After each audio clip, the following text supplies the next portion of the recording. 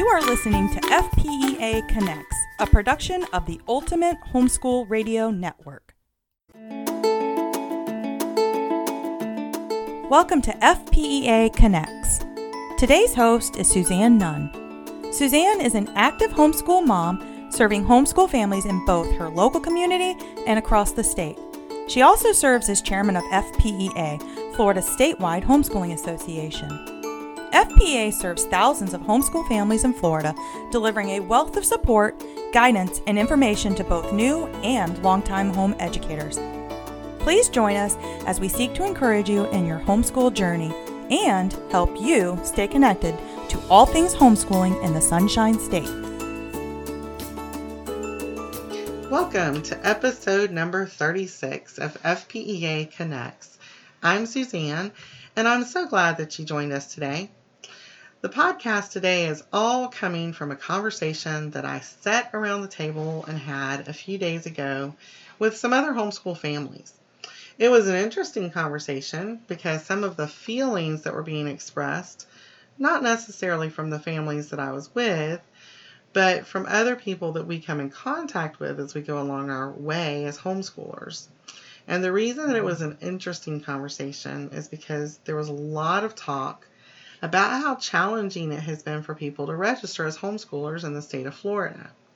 Maybe not only challenging, but people are also scared that it's going to be hard for some reason.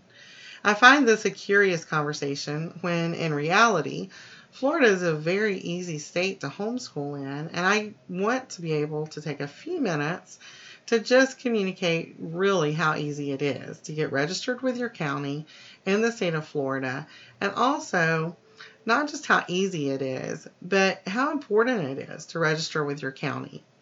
In the state of Florida, there are specific things that we need to know about when we are deciding how we are going to register when we choose to homeschool. And so I want to go over some of those details with you. Now, some of these details will be information that I am sure you have heard before, but some of it is information that may be new to you, or it may be just information that you haven't thought about recently. And information also that's good when you talk to other people that are wanting to begin their homeschool journey. It's information that you might be able to give them that is good and informative and helpful to them so that they understand the way that the laws in Florida work and why it's important for you to register with your county. So let's start with the laws. Well, actually, before I start, I want to tell you this. We are truly blessed to live in Florida and homeschool. Florida is one of the most homeschool-friendly states. So let's talk for a minute about what is actually required of you when you go to register with your county. You essentially have 6 responsibilities according to the law. You have to send a notice of intent to your district school superintendent. You have to maintain a portfolio of records. You have to make that portfolio available to be inspected by the county office if, for some reason, the superintendent requested to review it and requested it within 15 days written notice. You also have to submit an annual evaluation for each child who's homeschooling, and you have to keep the portfolio for 2 years. And finally, you have to submit a letter of termination once you've completed your home education program, or if you move from the area, or if you choose to enroll in a public or private school. So what are some of the fears or challenges that people seem to deal with when they think about homeschooling and registering with the county? I think one of the most common fears is that we won't get all of the boxes checked off, meaning we worry that we might forget to cover one of those steps and then get messed up, or even worse, kicked out. But in reality, let's look back at the requirements. All that you have to do is really very clear and pretty simple. You send in a letter of intent to homeschool. There are very simple bits of information that need to be included, and to make sure you include all that is needed and only what is needed, you can visit our website at www.fpea.com and look under About Homeschooling for free resources, which will include this letter of intent form. Fill it out, send it in, and there you are, registered. And if we look at the record keeping part, you have the portfolio that is a sampling of your child's work for the year. This is something that you would likely retain anyway. So again, a simple organizational tool like a 3-ring binder will help you keep that portfolio intact. The evaluation each year is another step that brings a certain level of concern to some homeschool families.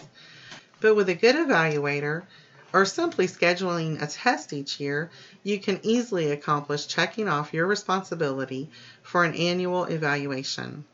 Don't let the fear of keeping track of the requirements keep you from feeling the confidence to go ahead and register with your county.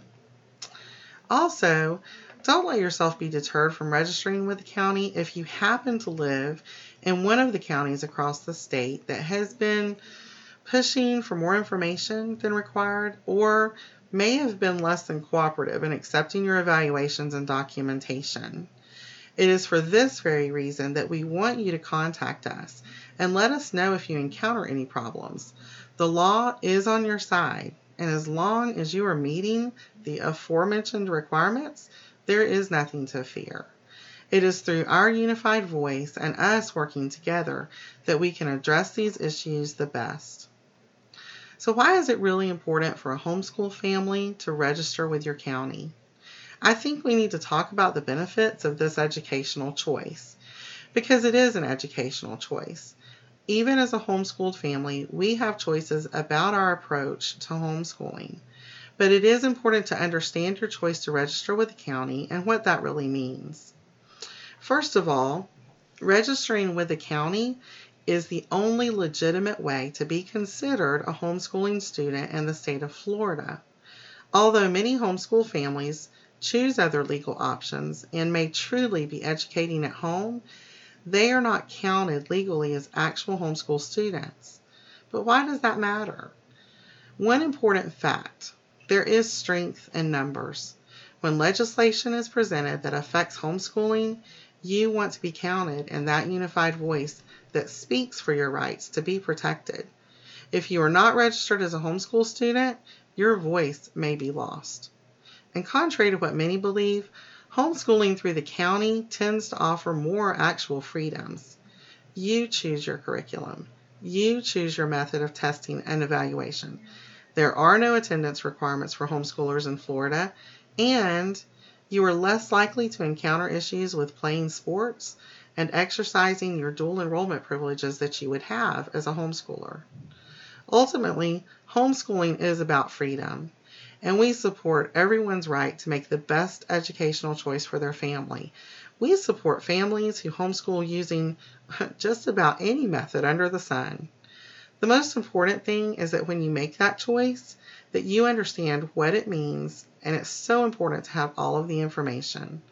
I wouldn't want any homeschool choice to be driven by fear, and I certainly wouldn't want anyone to make a choice because they were afraid that they couldn't do what is required by the state, when I know how easy it can be. I hope you've gleaned some helpful information in this podcast for yourself, or maybe to share with others who might ask you questions. If you need any other questions answered, or you need to access the resources available on our website, just visit www.fpea.com and look under About Homeschooling. And if you still have questions, you can email us at office@fpea.com.